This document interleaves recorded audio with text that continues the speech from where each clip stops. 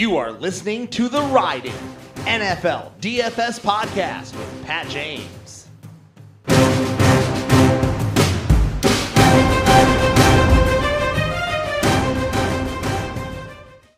It's here. We've made it. Corona couldn't stop it. The NFL season is about to kick off on Thursday night, complete with a Millie Maker showdown slate. Texans, Chiefs. I'm pumped. I can't wait to recklessly fire in millions of lineups and try to bank something on this showdown slate. As promised, I'm going to start doing a few per week showdown podcasts.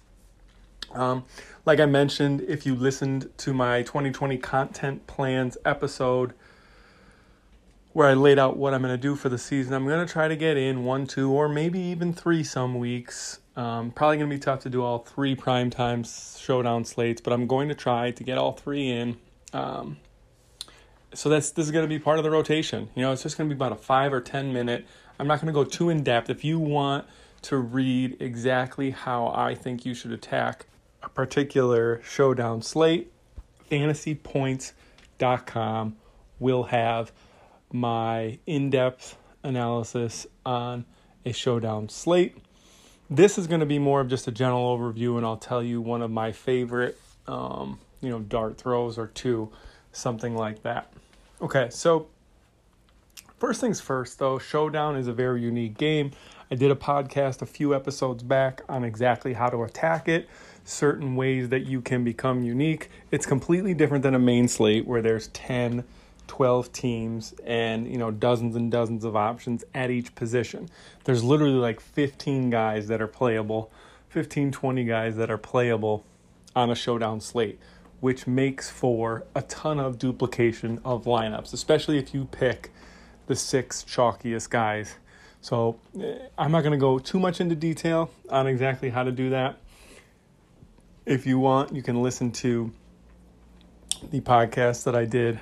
It was just a few days ago. I think it might only be 2 or 3 episodes back.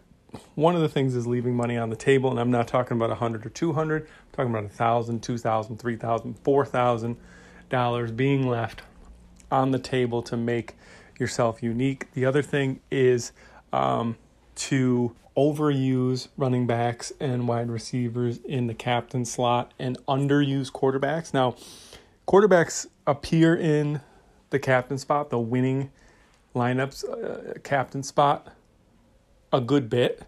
It's not like they're never the captain. However, compared to the amount of lineups the field has, the quarterback is usually way over-owned in the captain spot.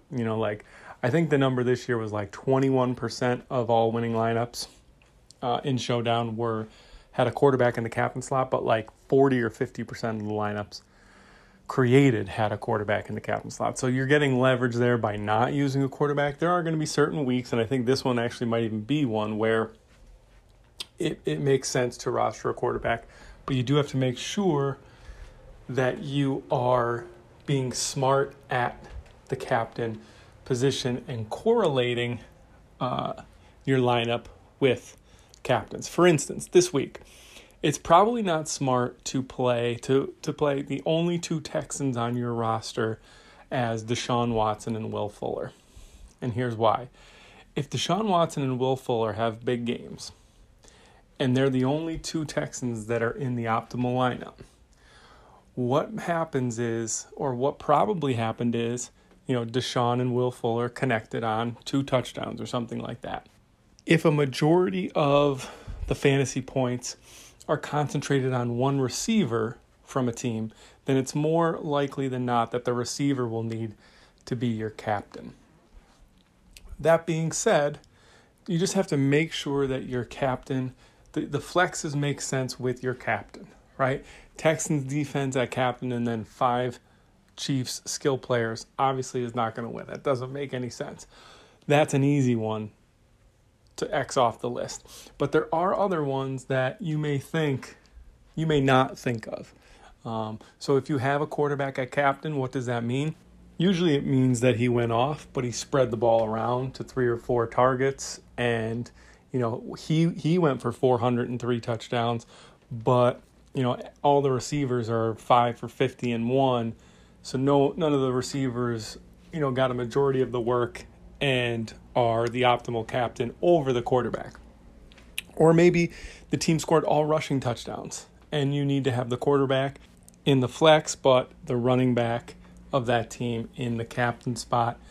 So just make sure that you are thinking about, I really think it's a good idea to hand build Showdown lineups. I do it when I can, when I have time. I really think it's a good idea to hand build Showdown lineups because you can kind of, quote unquote, everybody says it, tell yourself the story of what is happening in that particular game. Another big thing that I would say is that you should be creating multiple lineups in Showdown. There's a ton of variance in one game. You could be absolutely drawing dead on the first play of the game in a Showdown slate if you didn't roster a certain player. So I would build, 20 lineups, even if you have to use a lineup generator and, enter the mini max, which is a 50-cent contest. Like even if your bankroll's only $20, you could enter 40 lineups into the mini max or 20 into the $1 or something like that. You just need to get a player pool, and you have to have different outs in a Showdown contest. So I would never go all in on a captain. Usually what I do, I create between 20 and 40 lineups, depending on time, depending on,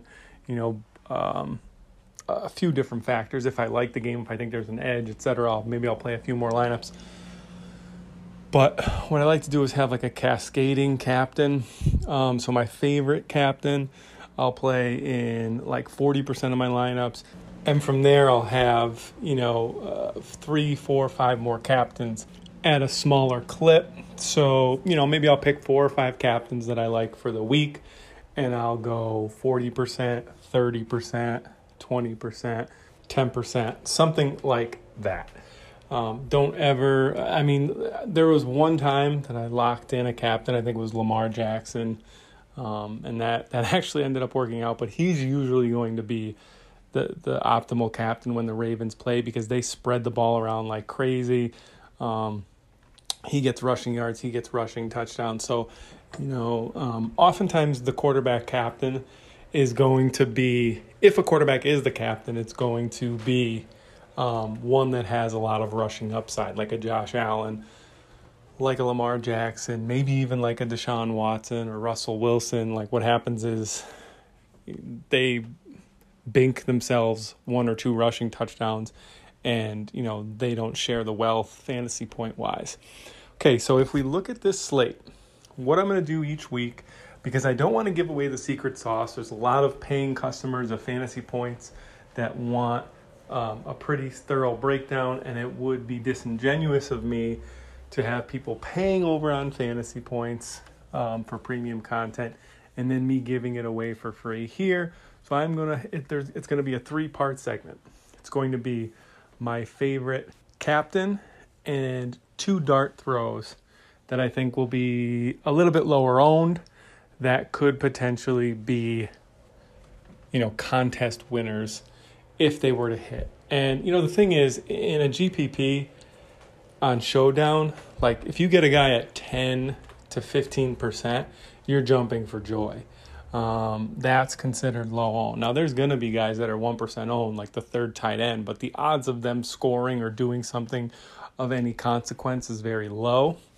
So really, you're just looking for to have a 10% player or 2 in your lineup while having a ton of salary left on the table and correlating your captain wisely, and you should be in good shape, especially if you cascade those captains, have a nice player pool, have a bunch of outs, and don't go too all in on one certain player. All right, so now let's look at the slate, and I think this is a slate that I think you can have a quarterback captain because Mahomes and Deshaun Watson definitely have rushing potential, and I could absolutely see either of those quarterbacks throwing for 3 touchdowns and spreading the ball out, right? We could definitely see Mahomes or Deshaun Watson going 350 and 3 and also maybe running a touchdown in and Tyreek, Kelsey, Clyde Edwards-Helaire, and Mecole Hardman all get a little piece of the pie, but don't overwhelmingly, smash.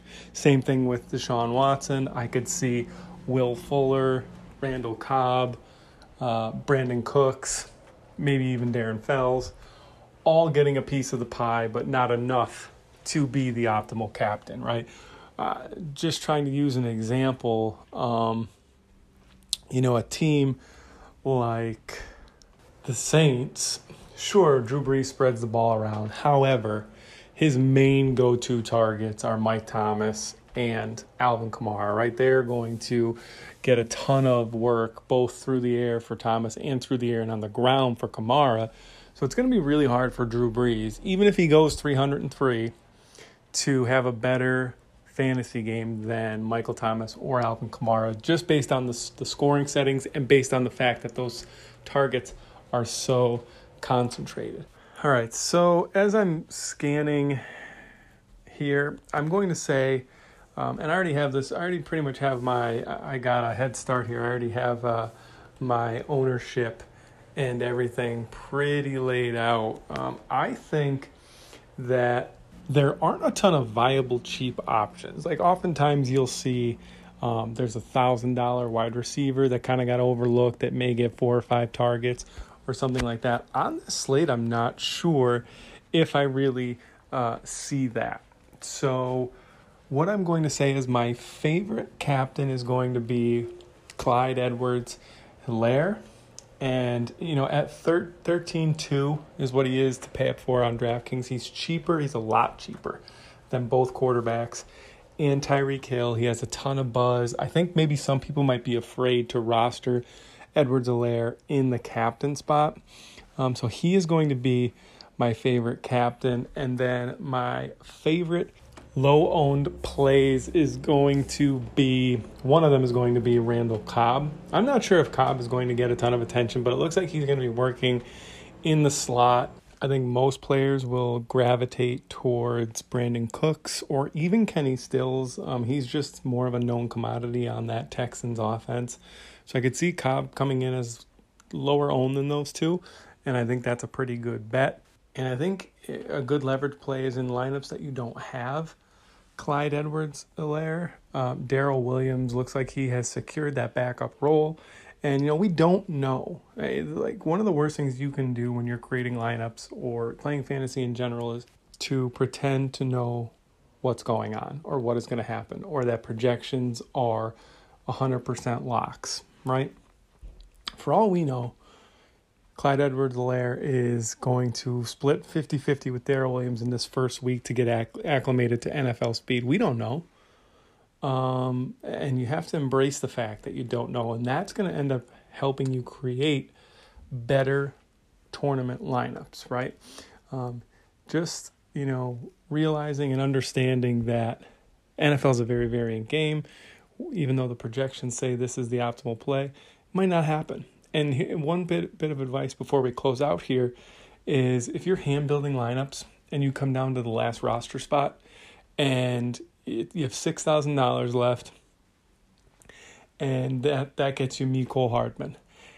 If you put Mecole Hardman into every lineup where you have $6,000 left, everybody's putting Mecole Hardman into the lineup that they're hand building that has $6,000 left because he's $5,800. Don't do that. That's going to make your lineup extremely duplicated. Drop down $1,000, $2,000 to guys like Darren Fells, even Darrell Williams, even though that's $3,000 drop. Doesn't matter. That's how you create a unique lineup. And in those few instances where Darrell Williams outscores Mecole Hardman, or Kenny Stills outscores Mecole Hardman, whoever it is that you opted for instead of Hardman, you are going to take home a bigger chunk, a top prize. You're going to skyrocket up the leaderboard. That's how you win, and that's how you create unique lineups in NFL DFS Showdown. All right, guys, that'll do it. I will talk to you on Thursday for the rundown of Week 1 NFL DFS main slate and probably touch on a little bit of Showdown as well. See you.